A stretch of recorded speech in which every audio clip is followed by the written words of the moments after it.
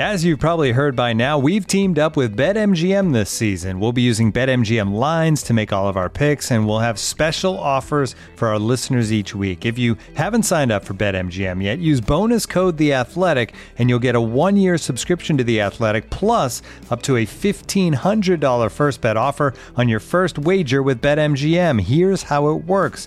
Download the BetMGM app and sign up using bonus code The Athletic. Make your first deposit of at least $10. Place your first bet on any game and claim your voucher for a 1-year subscription to The Athletic. See BetMGM.com for terms. U.S. promotional offers not available in D.C., Mississippi, New York, Nevada, Ontario, or Puerto Rico. Gambling problem? Call 1-800-GAMBLER. Available in the U.S. Call 877-8-HOPE-NY or text HOPE-NY 467-369 in New York. Call 1-800-NEXT-STEP in Arizona. 1-800-327-5050 in Massachusetts. 1-800-BETS-OFF in Iowa. 1-800-270-7117 for confidential help in Michigan. 1-800-981-0023 in Puerto Rico. First bet offer for new customers only in partnership with Kansas Crossing Casino and Hotel. Don't forget, if you haven't signed up for BetMGM yet, use bonus code The Athletic, and you'll get a 1-year subscription to The Athletic, plus up to a $1,500 first bet offer on your first wager.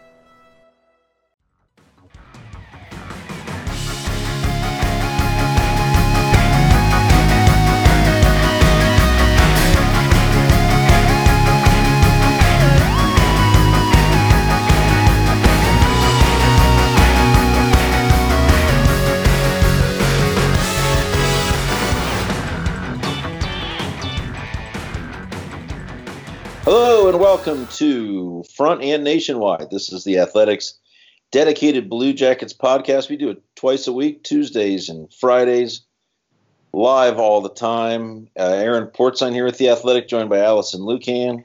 Hello. And Tom Reed. Hello. What a interesting night at the rink last night. It looked like another sleepy Tuesday. The way they fell behind 2-0 to the Panthers, but a roar back in the second period. Starts with the shorty, ends with an empty net with 5 minutes to go. The Blue Jackets 7-3. 7-3. They matched a season high with 7 goals. They sit atop the Metropolitan Conference Division. They are 4-0-2 in their last 6. They had 14 players on the score sheet, 7 different goal scorers, 6 players with 2 points. So here are suddenly the resurgent Blue Jackets who complained about their play for the first month of the season and now quietly maybe one of the, I hate to say hot, but one of the warmer teams in the National Hockey League. What did you all make of last night's game, and what do you make of this little current streak that the local heroes are on? Allison, we'll start with you. Yeah, it's certainly been interesting. I think it's, first and foremost, it's been enjoyable hockey to watch, hasn't it? I mean, yes. Washington at Dallas, even last night, if you maybe take out that first period, and honestly, the Rangers game wasn't unfun. Yeah, right. So it's been fun to watch, and they're winning, which is of course what matters at the end of the day. What I'm watching for, and I mentioned this in my piece that's just coming out this morning, is that the team is shooting less. Now, they are still getting the chances, and when they shoot, they are shooting from the right places, but they're shooting less. And that's something I want to watch. Just controlling that shot share means so many little things. It's not everything, but they can't, we've talked about this in that swing of skill to scrap, if you will, and they need to keep shooting the puck. So I want to see them kind of come back above 500 on that. Now, let me ask you this, Allison. They're down in shooting. Is that held against all of last year or to this point last year? I'm saying this compared to having at least half of all the shot attempts being taken on the ice. Oh, I see. Okay. So they are not, and they are, I think it's in today's piece, they are not having a big margin of how many shots they take compared to their opponents. Gotcha. So there's a lot of shooting going on, and there's no real advantage going the Jackets' way. Now, as Tortorella would tell us, and I agree, scoring chances matter. And the shots they are taking, as I said, are coming from the right areas. We're not talking about a team that's not taking shots, and when they shoot them, they're all coming from the periphery. They're getting where they need to get. But there is an advantage to having the puck and shooting it and not doing a come in, take a high danger shot and be out of the zone. So I just want to see them up that advantage a little bit more, because this is a long season, and that's an element of success in this league. Yeah, there seems to be now an elevation among several players. I think Dubois, I'm just going to go line by line here. I think Dubois has looked really good these last few weeks. Atkinson looks like he's thinking less and he's scoring more. They have found a second line there. They love the Jenner, Foligno Anderson lines, big, heavy line. Wennberg is starting to awaken. Dubinsky, after a month out of the lineup, and you would, as expected, it's kind of a slow return from him. He's starting to look like a player now. Seth Jones, I think his game has awakened. Ryan Murray's been one of the best stories on the team so far. I'm not sure everything has settled into place just yet, Tom. Maybe you wouldn't want it to at this point of the season. But it does feel like there's been a lift here among the group, both individually and collectively. Yeah, I think let's just go back to Wennberg. That's if they can get that guy going, that is going to be a huge plus for this team. He's the guy that we spend a lot of time on this show talking about him and when is he going to emerge. I think the last couple games you're starting to see more of what you would hope Alexander Wennberg could bring. I mean, the first goal last night, they win 7-3, but it was the first goal in the first minute of the second period turned the game around. Shorthanded goal. It was scored by Cam Atkinson. But boy, Wennberg did a ton of work on that play to get it home, and he ends up with 2 assists. And I thought he was more noticeable in the Dallas game too. He needs to get going, and that's a real positive sign. It's almost like a couple of weeks ago when Bobrovsky started to find his game. That was like for about 3 or 4 games, that was the most encouraging thing about the team. I think Wennberg playing a little bit better in the last couple games is the most encouraging sign for me. And his is such a curious game. And I thought Bradshaw did a really powerful job of explaining sort of how Wennberg ticks, because, I think the first comment, and we say it all the time too, he's got to shoot more. He has to shoot more. But I think this team would take his 16-17 performance over again, where he had almost 60 points. And he shot less that year than he ever has. Well, it's the Barry Trotz method, right? You see what the Islanders are doing this year. Once again, they're following the mold that remember the Capitals used to shoot all the time. They shoot all the time. And last year they stopped shooting as much. And now the Islanders are off to this great start this year, and their shot things are way down. Now I think that comes back. But Wennberg, again, if Wennberg can do that and play well all around game, that's fine. Yeah.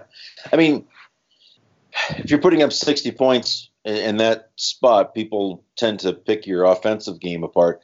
I think, and he won't go into this, but it was talked about last year that he wasn't going into the same areas of the ice last season, the high traffic, high danger, the collision rate areas after some concussions.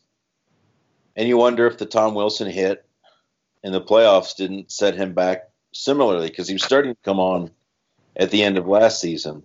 What I noticed last night was it was an on your toes sort of up in people's faces, not in a combative way, but just in a defensively confrontational way, if that's a way to put it.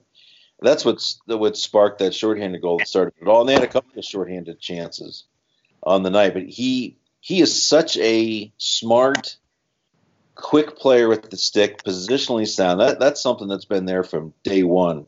When his first year in the league, where he looked otherwise overmatched, he had all of that, the positioning, leverage. He had all of that stuff sort of down, and that stuff comes naturally to him.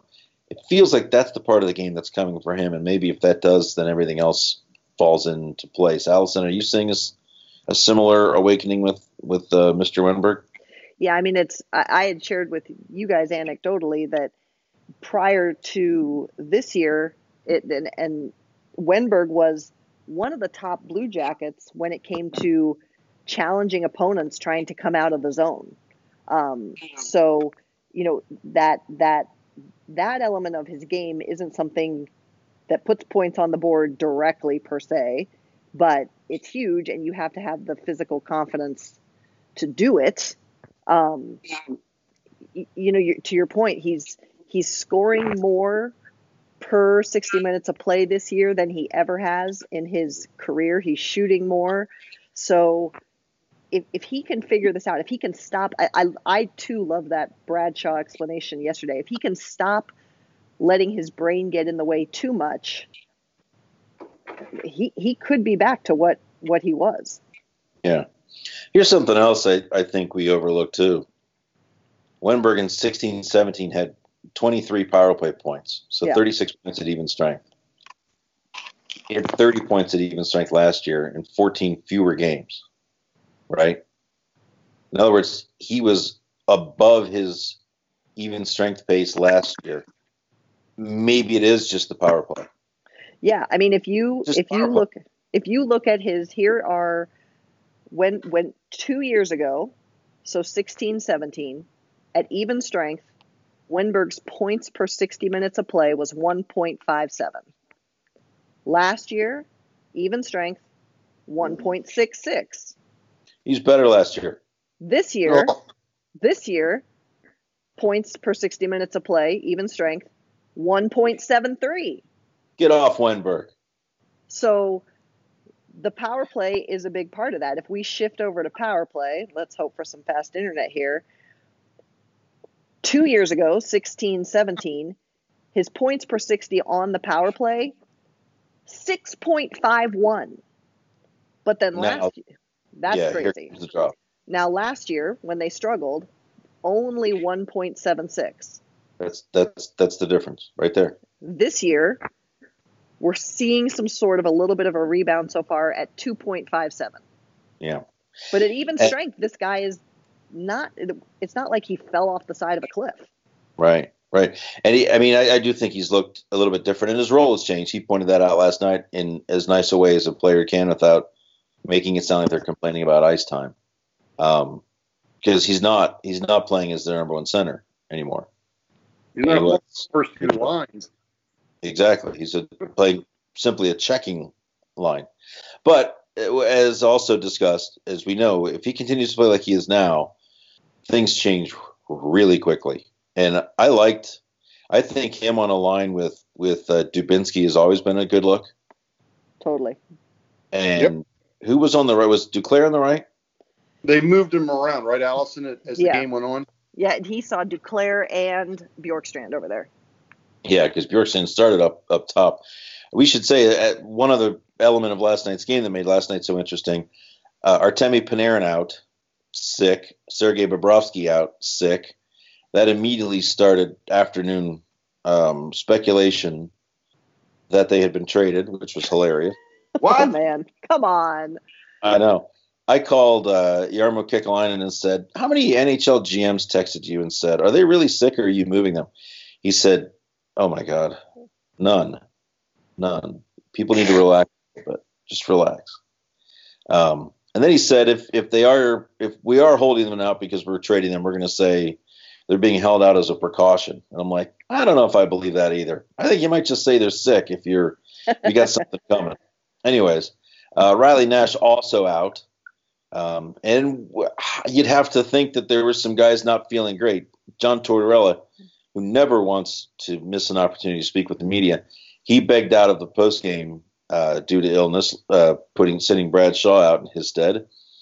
I'm guessing there are guys on the roster that played but didn't feel great, and there may be some other guys that sit out today when they practice at noon. So something to keep an eye on.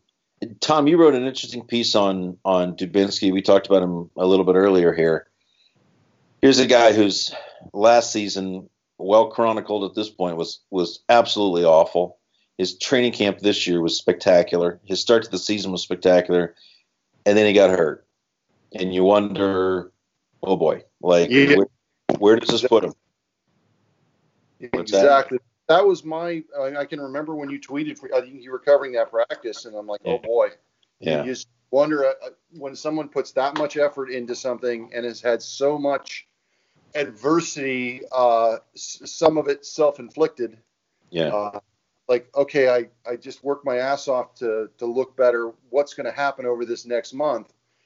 And so far, obviously first couple games back, it takes some time, but he's looked fairly good. He's been really good on faceoffs. He's been really good in the defensive zone, and we'll keep giving Bradshaw credit. It must have been the greatest post-game press conference of all time, because he brought to light something I really hadn't thought of. While Dubinsky's not playing as much, in fact, his total ice time is on a level where he was in his first year in the NHL. He's second on the team among forwards and shifts, and what that means is they're using him a lot in defensive responsibilities. A lot of times they're sending him out there to take key faceoffs in the defensive end, and he's winning them. I mean, he was unbelievable in the game in Washington. And there were a lot of heroes in that game, but he was kind of one of the unsung ones, just winning a lot of key defensive draws. And last night he added some offense to it. So it's early, but it's it is a good sign, at least, that he obviously took care of himself and is playing, fairly well right now to start on his comeback. Yeah. So he's a big part of this team, and I think can be a difference maker for them still, which I don't know that people thought, even if he was able to come back and be a fourth line guy, I don't think a lot of people saw, difference maker in his game this year.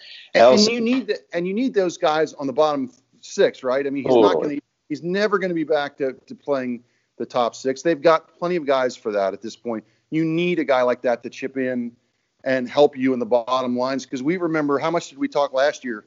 At times their fourth line was just throwing three guys out there. So if he can get back to his game, he's giving you one of those bottom six forwards where you can really count on. Well, and this is huge for them too. Like, back to Wennberg for a second. He can't win a faceoff, or he can't win half of his faceoffs. He never has. Riley Nash has been a disappointment in the faceoff circle. So Jenner goes into the middle, and he's been really damn good at faceoffs. Brandon Dubinsky, if you look at guys that have taken 100 or more faceoffs this year, he's fourth in the league at 60%. I mean, that's been, and I think that's way above. That's almost an unsustainable number for a season, but that's way above his career average. That's been a real bright spot for them. And even playing on the wing, he's taking a ton of draws to start the shift and switching back over as needed. So, Allison, tell me about Brandon Dubinsky and what's at the surface or below the surface with his game. Yeah, it's, I just scrolled over to look at faceoffs when you talked about that. He's at a career high right now for even strength faceoff win percentage.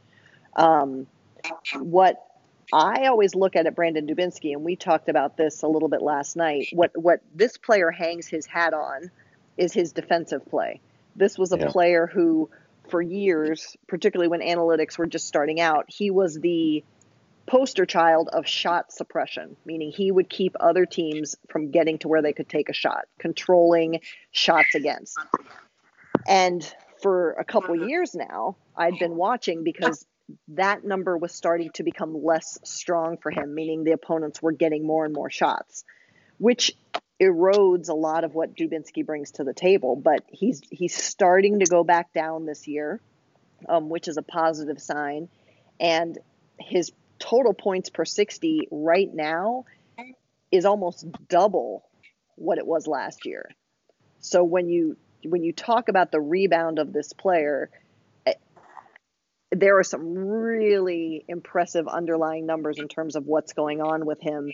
And to Tom's point, what I was impressed with in terms of his return to the lineup after injury was not just, as Tom said, it takes a couple games to get back in it, but the mental fortitude that had to take for what he went through this summer, working so hard, sitting out, and then to come back. And I thought last night was his best game since the injury. And to come back and to reattain this new level of play, that was impressive to me from him. Yeah, I know. It's a good sign for sure. Blue Jackets at Carolina tomorrow. I'm off. Oh, I know. And Tom, you know what? Next time you bitch about where you're going, the Islanders, whatever, I don't want to hear it. I'm going to Raleigh to cover this game. yeah. I'm with you. You're good. You're good on that one, Porty. You're good. Send me to St. Louis. Send me to Long Island. And you're going to Toronto to cover what I think will be a fascinating game. So much. Monday, because that team just flies. Interesting times. You're starting. Let's just talk about some juicy stuff out there. No, I don't think Panarin and Bobrovsky are on the verge of being traded. I actually think it's pretty quiet on that front. One thing that's been sort of bandied about, I know TSN's Bob McKenzie said all the one thing that's not being mentioned as a destination for Michael Nylander, the Maple Leafs RFA, unsigned RFA forward. He said to him, Nylander to the Blue Jackets for Werenski makes sense. And it's something, oddly enough, that 2 or 3 days ago we were kicking about. Would you do Nylander for Werenski? Nylander's a hell of a forward. And I'm led to believe the Blue Jackets would not do that. I think they would consider it and may do it if Nylander were a proven NHL centerman. The fact that he's a winger, I think, gives them pause. I think they're still really, really high on Werenski. It's so hard to find goal-scoring, difference-making defensemen. This stretch right here, let's not overreact. It's a rough patch for Werenski. He's playing on the third pair. I thought he looked a little bit better last night, too. So I'll put you guys on the spot here. Tom, would you trade Zach Werenski for Michael Nylander today? No, because I think I think you made the point. Wingers, there's a lot of really good wingers, and certainly Nylander is one. And if they don't project him to be someone that can play in the middle permanently, I would rather have a really dynamic offensive defenseman, because those to me are harder to find. Yeah. And we've been kicking around Zach a little bit right now, but my goodness, I mean, we talk about how disappointing his season was last year. He had 16 goals. 16 goals. Right? In a disappointing season for him. One arm. Injury. I'll stick with the guy that they have. Yeah. Allison, I've got Michael Nylander. I'll trade him to you for Zach Werenski. You good? William, no. not Michael. Sorry. That trade in a second. Yeah. Shaw. Showed my age. All right, would you do it for either Nylander, Allison? I would not. No. I would not. I would love to see Nylander on this team, but not at that price. Yeah, and look, if Panarin moves on, and God forbid if he moves on with no return to the Blue Jackets, they're going to need players like Nylander. They are. They're going to need something up front, some difference-making player up front. It's tempting. I would not do it either. But it's a hell of a discussion. And honestly, if you're the Maple Leafs, I think it's going to be a player like that. I think that's what it costs to move Nylander. But they've got to do something here soon. If he doesn't sign by December 1st, he can't play in the league this year. The Le'Veon Bell of hockey. Yeah, right. Yeah, exactly. So, I mean, who's their James Conner, is it? Oh God. It is Connor. Yeah, I think. Yeah. It's embarrassing that I don't know that. Michael or William, one of them. Yeah. I mean, it's going to be a big trade if they move him, because he's a significant piece. And of course, the other question that people ask are the Maple Leafs a contender for Panarin or Bobrovsky? They'd love to have them, sure. But one of the reasons that Nylander is such a drawn-out process is they're worried sick about their salary cap, and they should be. There's no way that they're giving up the significant pieces it would take to get either or both of those players, and especially with no assurances that they could A, sign them, or B, afford to sign them. So I don't see Toronto as a destination for either of those players. Doesn't make a ton of sense. And I think the situation with Panarin and Bobrovsky is pretty quiet right now. Let's see other moves. I wonder if Dalpe goes back if people are healthy. Maybe they keep him around for practice today and see where this goes. But they've got Berube up here, the backup goaltender. I think he could head back if Bob is feeling better. Interesting note out of Cleveland, Sonny Milano. I rubbed my eyes and double checked it a few times. I even went back to his game to game. Like, can that be right? Minus 11 in 4 games. It was minus 6 in his first game back with the Cleveland Monsters when the Blue Jackets sent him down. So interesting that when they needed a forward yesterday, they sort of jumped the depth chart that had been established in training camp. Hard to argue, though, because Zach Dalpe has had just a magnificent start to his season in Cleveland. Allison? Yeah, that was not the Zach Dalpe we saw last year. No. That we saw last night. And I mean, I saw someone else say this. It may have even been our Corey Pronman, but he's such an interesting case. You almost want a middle tier league for a player like that, right? To sit between. Exactly. But I could see him sticking if people aren't healthy. There's a whole issue of number of players, of rostered players otherwise. Sure. But I like him, and gosh, I mean, we all know I'm not a fan of plus minus, but that Sonny Milano stat is crazy. It's jarring. Hey, you wonder if maybe the Blue Jackets at some point decide Dalpe should be up here instead of Sedlak. Interesting. Right? I mean, if it continues, because Dalpe can definitely play on a fourth line if he's playing well up here, and there's quite clearly more of an offensive punch there. But these are things that's what the AHL is about. Like I think it's been a difficult stretch here for those guys in Cleveland because there haven't been a ton of injuries at the NHL level, so not a ton of opportunity for movement. But Mr. Dalpe has certainly stated his case. I'm off to Raleigh tomorrow. Tom, you're off to Toronto. Allison will hold the fort down. You got a piece coming up later today, Allison? It just went up, actually, so hopefully you'll all take time to read it. We did this at the start of the season, just kind of looked at some key things we're seeing about the team from a numbers perspective. People seem to like it, so we're going to do that hopefully every month, just kind of, we're calling it guideposts. So nice. Hopefully it's helpful to people to see where the team is evolving. Is this going to be printed in little 3x3 booklets for the back of the toilet? No. I loved guideposts. Come on. Remember guideposts? Tom, do you remember guideposts? No, I would rather read Allison's. I like the first one. And I think fans will enjoy this as a monthly look at where the team is. So it'll be good. I encourage everyone to go out and read it here right now.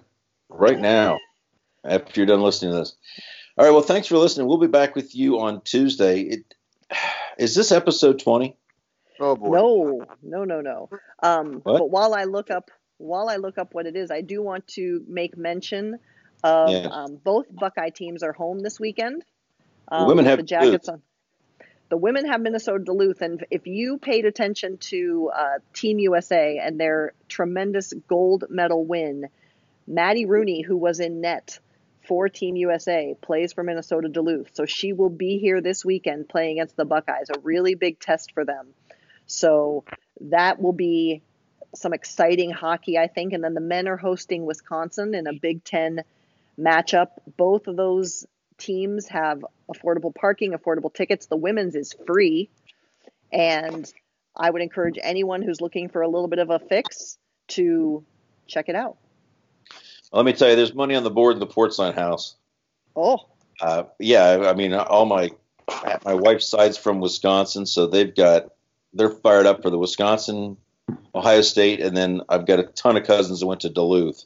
So I'm getting it from all angles here, and suddenly I'm like Buckeye fan here because I'm being challenged and forced to defend my turf. So these are heady times in college hockey world. Allison, thanks for being with us. Tom Reed, thanks for being with us. Everybody out there, thanks for listening, and we'll get back to you on Tuesday. Enjoy the hockey weekend. Talk to you soon.